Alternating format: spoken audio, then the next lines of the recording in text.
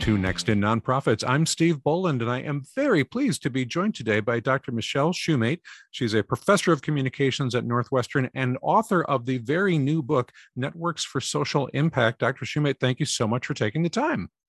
I'm delighted to be here.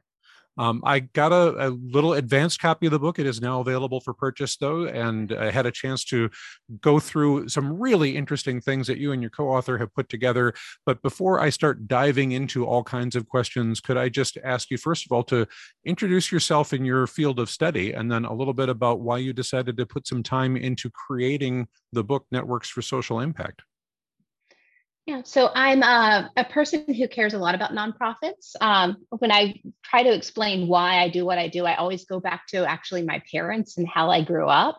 I grew up in a house with faith leaders as parents. And so our house was always that place you went if you needed a bill paid, or if you needed a food, or if you needed somebody to talk to. It served in our very rural town as kind of the domestic violence shelter, the place where you could get a lift somewhere. And so it always became a part of me to support nonprofit organizations. And fast forward from there to when I was in graduate school over 20 years ago, and I was doing knowledge management work. And I was doing it with a very large Fortune 100 company at the time, but I was volunteering in Hollywood, California, with organizations who were combating chronic homelessness. And I just had this light bulb moment that, we were dealing with a lot of different problems with knowledge management in this company. They had solved one of their most complicated problems 8 different times because they didn't realize they'd solved it the other 7. But the nonprofits were facing the exact same problem, right? They were finding that when I was working with an organization, they would be solving the same problem that the one down the street was solving. And that really just gave me a moment to realize that, if as a sector, nonprofits could form a network and they could begin to find ways, especially small and medium-sized nonprofits can begin to find ways to share information, to collaborate, to work together, they could make such a bigger social impact than they could by continuing to operate somewhat independently. And so that's been really my work for the last 20 years, is trying to understand, how do you design and build networks of organizations so that they can learn more, so that organizations can be more sustainable, and ultimately so that we can begin to move the needle on some of the most pressing social issues of our time that really one organization alone can't make a significant dent in, but together organizations might be able to really reverse some of the problems that we thought were intractable forever. And I think one of the challenges that I've heard over the decades of working in this sector myself, though, is funding community members, for example, coming up and acknowledging exactly what you're saying, that they get requests from different organizations to fund different projects that are trying to get to the same need. And they're asking, can you please, work together in such a way that we can understand how we're leveraging each other's services and goals towards a greater impact. But it's been a real challenge for a long time, despite the fact that it seems like data collection systems are better and other information systems are better. And as I was reading through your book, the kind of dead ends that get mentioned periodically as you're sorting through these things, one of the larger ones that I think is challenging, and maybe more so in the smaller to mid-sized nonprofit area where I spend more time, I do think is a social or organizational cultural issue more than it is a network design concern. Do people come to the table thinking that they really want to be effective network players, or are they thinking, and I guess I'm jumping ahead to this power dynamic conversation that you have later in the book, that they're thinking that, everybody absolutely should be augmenting my impact. Please come to my table and tell me how you're going to help me get my work done. Yeah, I think that you're tapping into something that's really important. That in our research over the last dozen years or so, we've had a chance to take a look at networks that are formed basically by funder mandate or funder coercion, maybe, where it's not necessarily that they say you have to, but they say, it would be a lot better for your grant application, or the way that this looks if you would. And comparing those to what we would consider more voluntary networks is dramatic. So I'll give you an example of this. So we were conducting research in Lusaka, Zambia. And particularly, we were looking at gender-based violence as an issue. And there were two collaboratives in Lusaka. One of them was funded by a large international development agency. That international development agency chose the organizations who were part of that collaborative and chose what the goals were going to be and told them who was going to lead it. And then another group of organizations working together had just come together because they realized they could not address all of the issues of the clients that they were seeing. And when you looked at those two collaboratives, they were very, very different. The one that was donor mandated, you had a lot of those attitudes, right? Well, like, I have to be here. Of course, we're going to do this. And what we saw in this example is what we see a lot of times, where the organizations only did the things that the donor mandated them to do and nothing more. There was no kind of spark of, let's figure out how to make this work for all of us. There was nothing. It was very compliance based. And in contrast, that grassroots collaborative, they didn't have a lot of resources necessarily, but they found dozens of ways, creative ways to work together to enhance each other's works.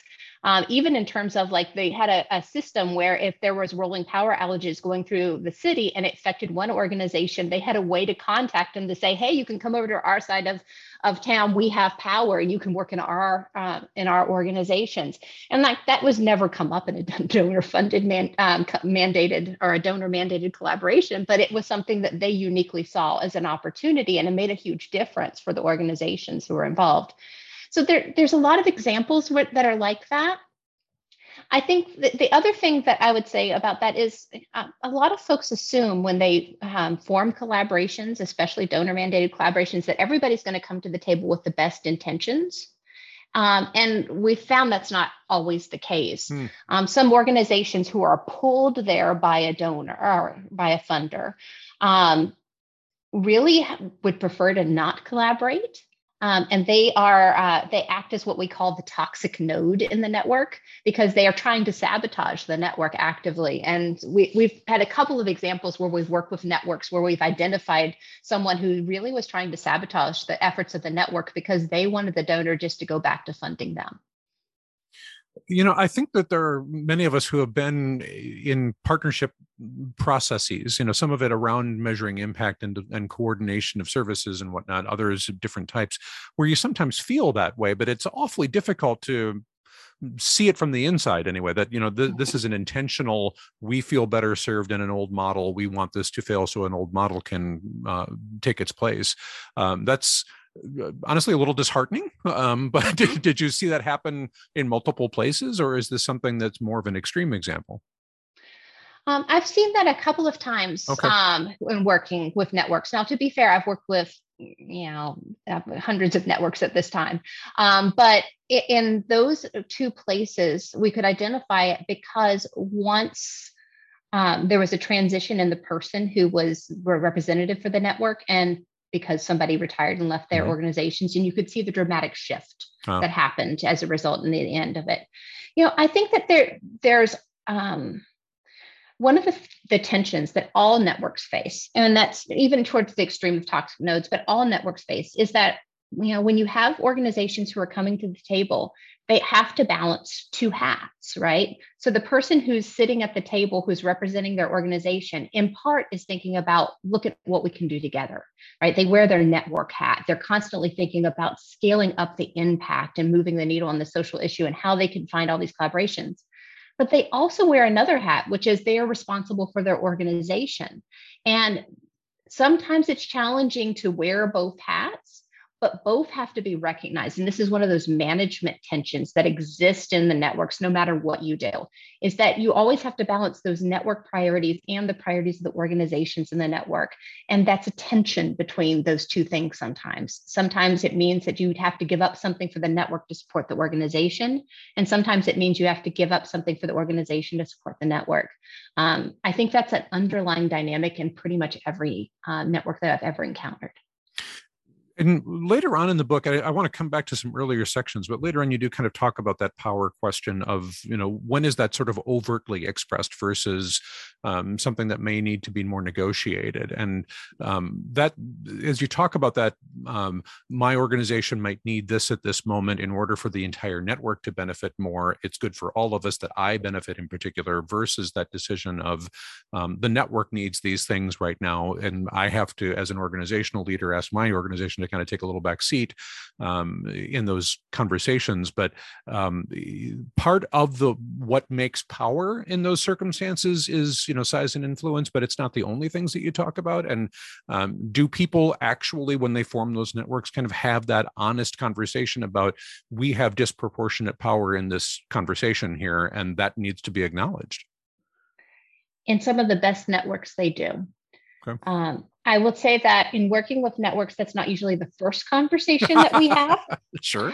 But it's a conversation that's built after some trust. We talk about networks move at the speed of trust, and having that honest conversation about power and about assets that each organization brings to the table is one that requires a certain degree of trust among organizational leaders.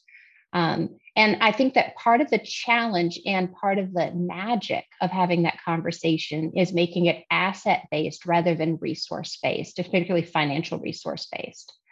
Because, and even in brokering networks right now between hospital systems and community-based organizations, you have to have some really honest conversations around, yes, the hospital system has more money. Yes, they have many more staff than the community-based organization, and they have more evaluation capacity, and they run on a totally different business model. Mm-hmm. But they don't have the same level of community-based trust in marginalized and oppressed communities as these community-based organizations do, and you can't buy that.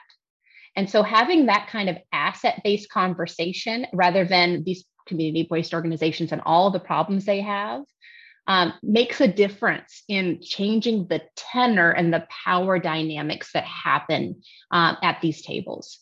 So I think it's a conversation, maybe it's not the first one, but an asset-based conversation, as soon as some trust is built between organizations, can be critical to making sure that you're getting the most out of the network and that you're balancing some of these traditional challenges that networks face.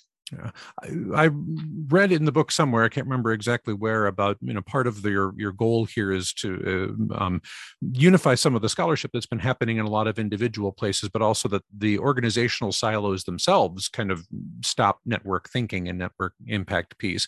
And as you think about that same question of that asset bringing to the table thing, it brings to mind some folks that I've been working with where some of the players are substantially smaller financially in staff terms, but that trust element within specific communities, and I'm thinking right now about the African-American community in North Minneapolis, is not something that large organizations with however much money is going to be able to buy into it. But it's a difficult conversation for a lot of those other large organizations to acknowledge and get into that asset differential.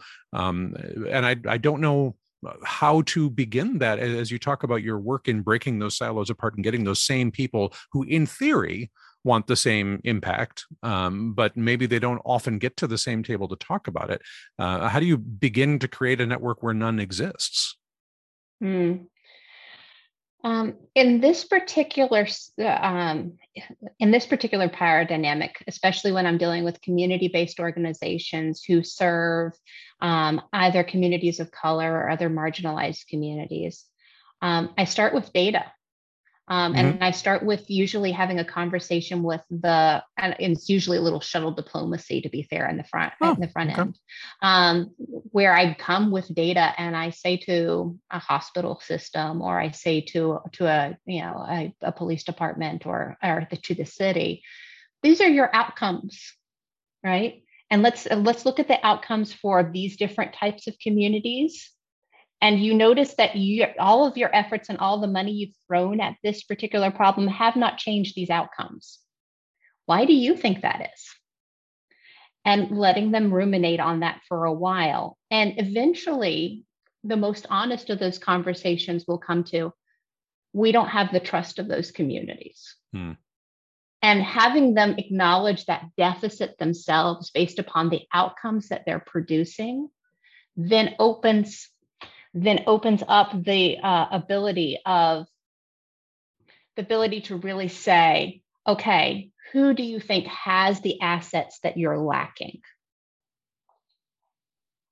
Or how may they be created anew if we really just don't know of partners that have those things? But that, again, probably means bringing in something different or new from what's happened so far.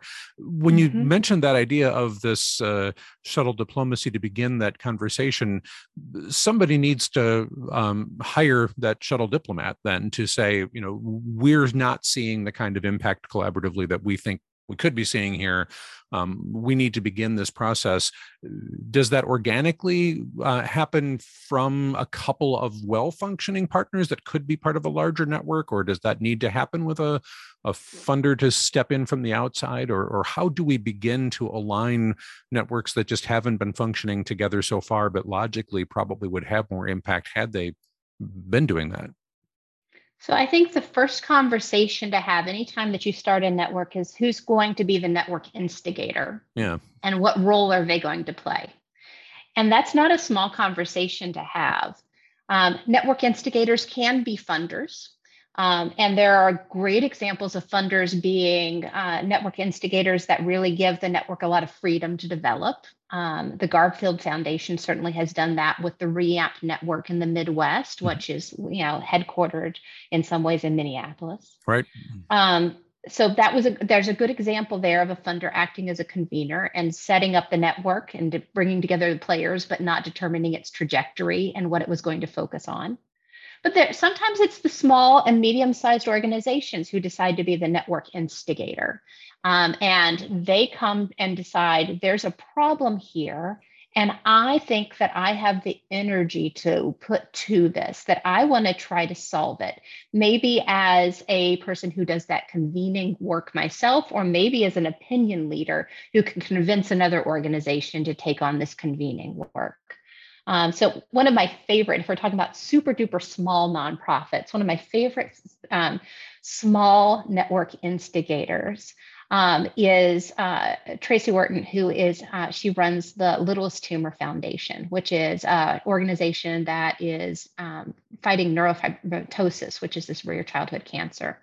Her organization is her as the only full-time staff person. So very small nonprofit, right? But she got the idea that this was crazy for there to be so many funders, foundations who are working in this area of this very rare, primarily childhood cancer, who weren't collaborating with one another. And so she was the person who went and did this shuttle diplomacy without hiring necessarily someone like me to come in and do it. And so she went from organization to organization at their convenings, anytime there was a conference, saying, hey, we really ought to do something and let's try to resolve this problem. And she became the convener for this organization or this network that has many foundations who are much bigger than her foundation in it. But it was her passion and her persistence and her just unwillingness to give up, even when she faced obstacles, that allowed her to bring together these organizations and to have those honest conversations. And so she's been lovely to watch as they've formed this NF collective over the past years. And so it can be a funder who can then bring in somebody who provides technical assistance, certainly, but it doesn't have to be. For the small and medium-sized nonprofit, it just might be a person with a passion who thinks that they could do more together if they got these organizations at the same table. Yeah, although getting those people to the table around that common goal assumes the common goal. And I think that the chapter that where you mentioned the case study on REAMP, the title of that is social impact the goal? And I think that's an interesting way of like backing up just a sec, going, we all think we're here for this goal. Is that why we're all here? Can we clarify that? And your case studies, and there are many of them throughout the book, but I found the REAMP one, of course, is a Minnesotan, interesting because I knew a little bit more about that from just living around here Mm-hmm. versus some of the other case studies where I'm learning for the first time about how those things were impacted. But I think that that's a really important question that you asked pretty early on in the work of really identifying. We all say that we're here for this impact, but is it the social impact on a group of people or a mission or a whatever that we're really here for? And again, when is the time to surface that part of the conversation about how this network is pulling together? Mm-hmm. Well, I think that's part of the thing that has to happen pretty early on. Yeah. Once a convener it starts to bring people together at a table, the first question they're going to ask is, why am I coming to this meeting? Right. And so you have to get to that question really, really early.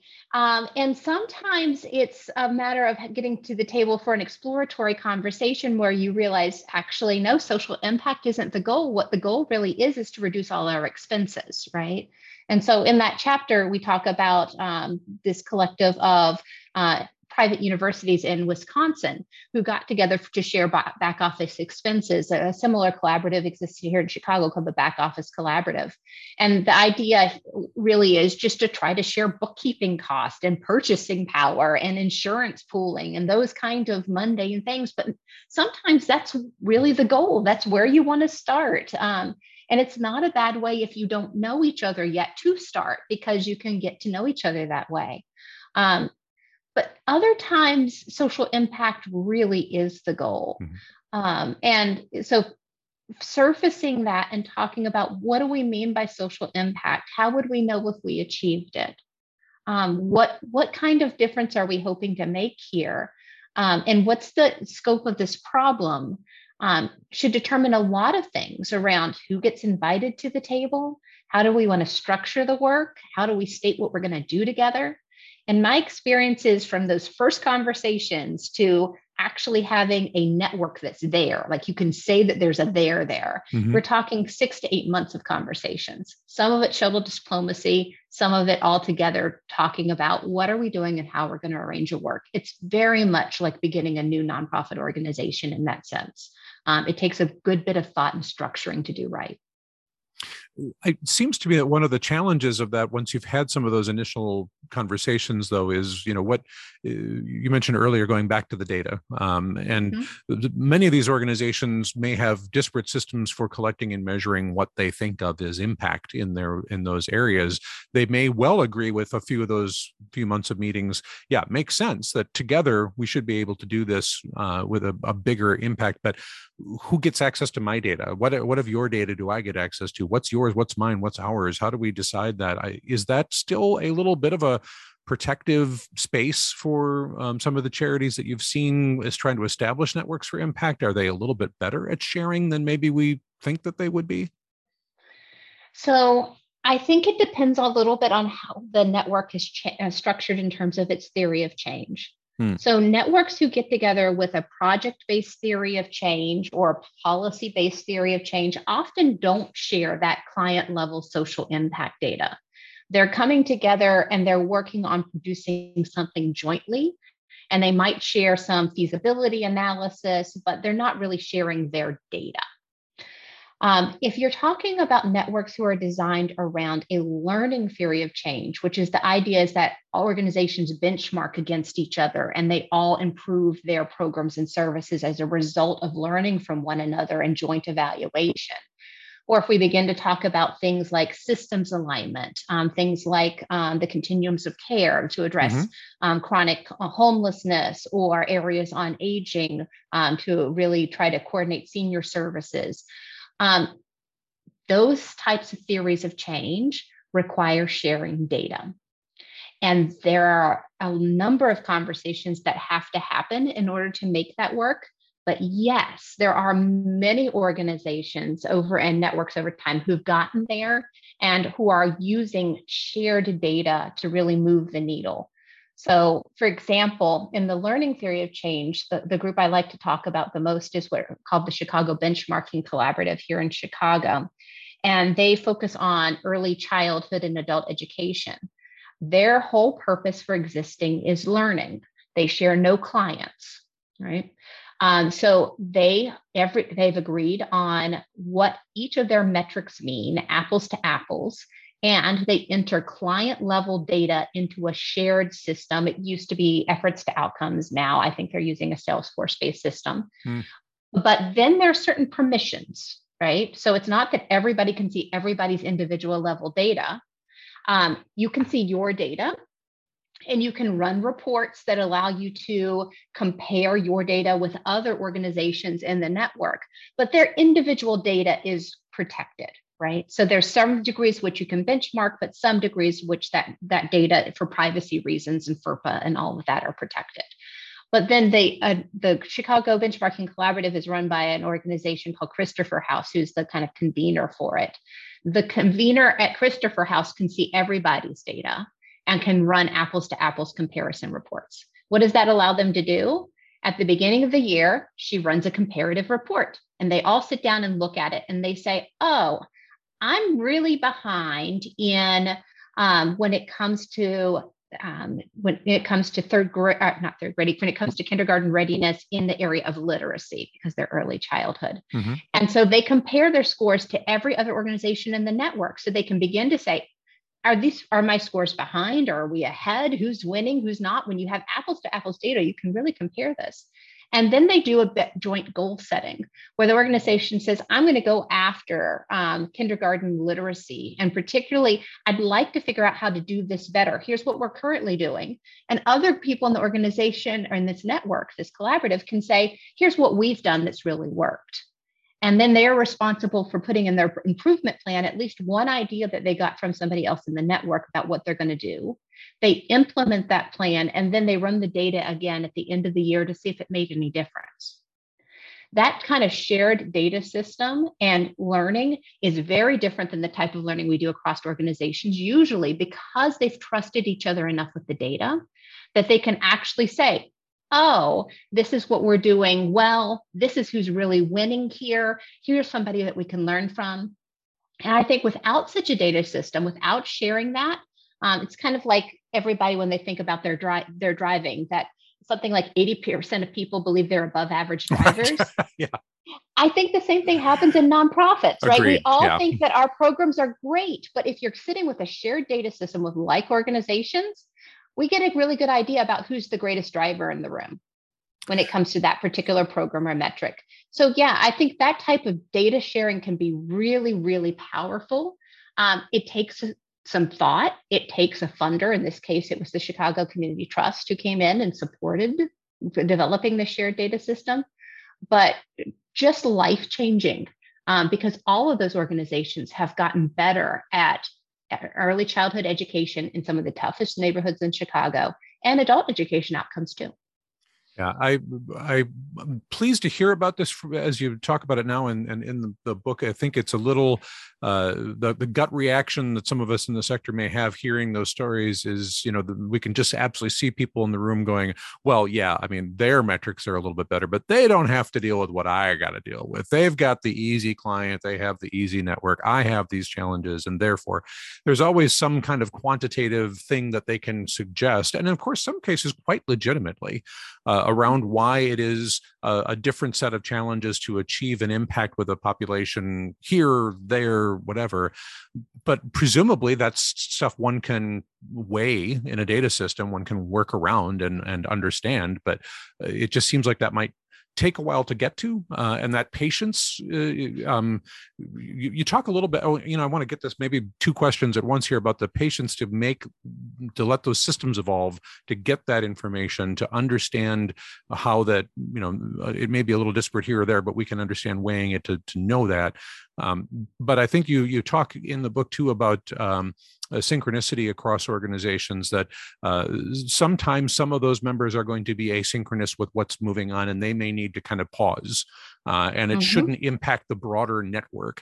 And I think that can be seen as a moment in time for a lot of reasons. Some of it may be about the population they serve. Some of it may be about leadership transition, or who knows what else.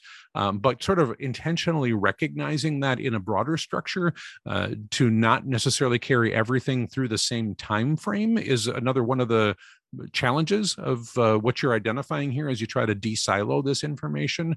I assume that comes up fairly often, but I don't know if you're going to be working together for a while, that asynchronicity may be a challenge almost all the time. Is that correct, or does that happen less frequently? Anytime that you have a network who's working together for any period of time, once we start talking about a couple of years, you end up with asynchronicity between organizations and where the network moves. I think in terms of data systems, what can really help is to try to invest in the capacity of the one organization who's going to do the comparative evaluation. And so this is a cost savings often for small and medium-sized nonprofits, because they can invest in one data analyst who can do things like control for free and reduced lunch, control for differences in ethnicity, and disaggregate the data. So we're really talking apples to apples when we compare, and we get rid of some of those my clients are harder issues. Mm-hmm. But when it comes to asynchronicity over time, sometimes that means that organizations have to step out of the network. Right. That certainly was true in the Westside Infant and Family Network. And this is a network that's really designed around addressing trauma that's happening in families with young children. So the way that clients come into this network most often is the kids keep getting kicked out of preschool. And when you have kids who are getting kicked out of preschool after preschool, the problem is often not the child. The problem is the environment that they're in is causing trauma that is getting expressed in some unproductive ways. So they're an organization, their kind of theory of change is really based around systems alignment. So you can go to any of the organizations in the network, and you can get a home-based visitation that would develop a goal, set a plan, and help do navigation to the right services and things that can help you achieve the goals that you set out in those plans. That's kind of the model. When they first got together, they hadn't completely figured out that model. And they eventually figured out that it really was a home-based model that they were after. And so that was the only thing that they were going to apply for joint funding for, was this kind of home-based case management model. And a couple of organizations decided no and cycled off. And then later, as the network progressed in its kind of data and evaluation capacity, they added a case management system. And the network became kind of the second supervisor for all those home-based community health workers who were doing that home-based goal setting and visitation model in all of these other organizations. And then again, we had a capacity kind of gain made at the network level. And again, there was a couple of organizations in that network who said, we cannot keep up with where you're at. We have to take a step back out of this network. It's no longer going to work for us. And they brought in some new organizations who could have that capacity. For that network, they didn't feel like they could slow down the progress of what they were doing because their need was so great that they had to continue to evolve and get better. But other times, networks take a pause and figure out how to build the capacity of organizations so that they can catch up and be a part of the network. And that's a little bit of what we call a management tension, a network management tension in the book. You have to make progress on the social issues because that's why you're together as a network. Mm-hmm. But sometimes if you do that and you consider that as the only goal, you're going to leave organizations behind. But at the same time, you can slow down to meet organizations' needs. But if that's all you do, you won't make progress. So it's a tension between those two, the polar opposites that you have to manage as a network leader. And there's never a time where you don't feel that tension. It seems like there's that opportunity to recognize the asynchronicity as a pause rather than an end, but that sometimes it's an end. I guess that could be okay. And we may not always know that right away. You may think that you've started a pause and then you find out 6 months later, no, that really, as it turns out, was an end, but we didn't fully embrace all of that at that time. And that's just the nature of our work, which I think we're running a little low on time. So I have one more thing I want to ask you about before we have to get ready to wrap up, which is towards the end of the book, as you focus a little bit on this idea of agility, adaptability, that any kind of impact that we're looking to have as groups over time is going to take time. And I've run into this a few times, especially kind of post-American Rescue Plan and COVID relief and whatnot, where a fairly large sum of resource compared to the past gets dumped on a problem. Like, oh my gosh, here's a bunch of money. You're like, we still need the time part. just the money doesn't actually do it. We need to, and people look at like, but you just had a whole bunch of money. Why isn't this, making a huge impact right away? And I think there's that getting systems, getting networks, all of that, but there's that agility of now it's going to change again from what we did and what we did. And I find that challenging keeping networks together in the past, but boy, it feels like in the last couple of years in particular, that's even more so. How do you help people go in with the idea of adaptability and agility to those changing conditions? Mm-hmm. Yeah, I think that you've hit the nail on the head, and it's certainly what I'm experiencing as I work with networks of networks, and they're trying to provide technical assistance to their networks. They're saying the same thing, that this has been, the last 2 years have been particularly difficult to keep networks together. And we've spent a lot of time with networks looking at them over time, and found that to be true. A couple of things that I would point out that might be helpful. One is just to keep everybody realistic. So there is actually now a good body of research coming out of the public administration area internationally now, that says we're looking at 3 to 5 years before you begin to see the needle move, right? So if you're looking for a win in the first 6 months of starting this network, that's an unrealistic expectation. So one of the things I try to do early on whenever I'm working with a new network is just, let's be realistic about how long this is going to take. If we're going to talk about a project based network, it might be shorter. But if we're talking about networks that are really being founded to not come up with a new development or things, but are actually going to focus on a service or a program or systems alignment or learning, 3 to 5 years minimum before we're going to see traction. And then the second piece that I think is really just essential for really agility and adaptability, we found in a study that we did of 26 education networks across the country. And the networks who were able to stay together when they hit what we call crossroads moment, which isn't like the minor like network turnover changes, but like the big funding shifts, new power players in the community kind of changes that we've all experienced in the last 2 years. We found that the number one thing that seems to matter is distributing leadership. That when leadership rests in one single organization in the network, because, well, they're the backbone organization or they're the anchor organization, so it's their job, right? And we put all of the visioning and mission into that organization, and they're the one who's facilitating, and they're the ones who are driving the data analysis. And it really, it's so much is really concentrated in that one organization. Those major changes end up with networks falling apart. But when you can have a network where that leadership is distributed, where it's not all being held in one organization, but it's being shared across a number of organizations, then we can have more adaptability in those moments of change, especially if you've had leadership turnover or you begin to have significant funding changes. And then networks are more set up to being able to handle those changes over time. So much more to say about that, but I'm afraid we're just about out of time. So I think as I wrap up and just ask you your final thought on something I was told in project management decades ago when I kind of started doing that work was you can have it good, you can have it fast, you can have it cheap, pick two. And I think that idea of flexibility over time when probably we're not going to see the level of financial investment that we want in the networks themselves to build resources and whatnot, that adapting to that idea of we have to give this time is more like, in order for it to be any good at all, is probably what I'm hearing out of this more. Do you have any closing thoughts on that before we have to wrap up? I think that that's exactly right. That in order to move the needle on social issues, right, if social impact is actually the goal, then it's going to take time. And that means that if it's not going to be fast, we need to make sure that it's good and that it's thoughtful and it's well designed.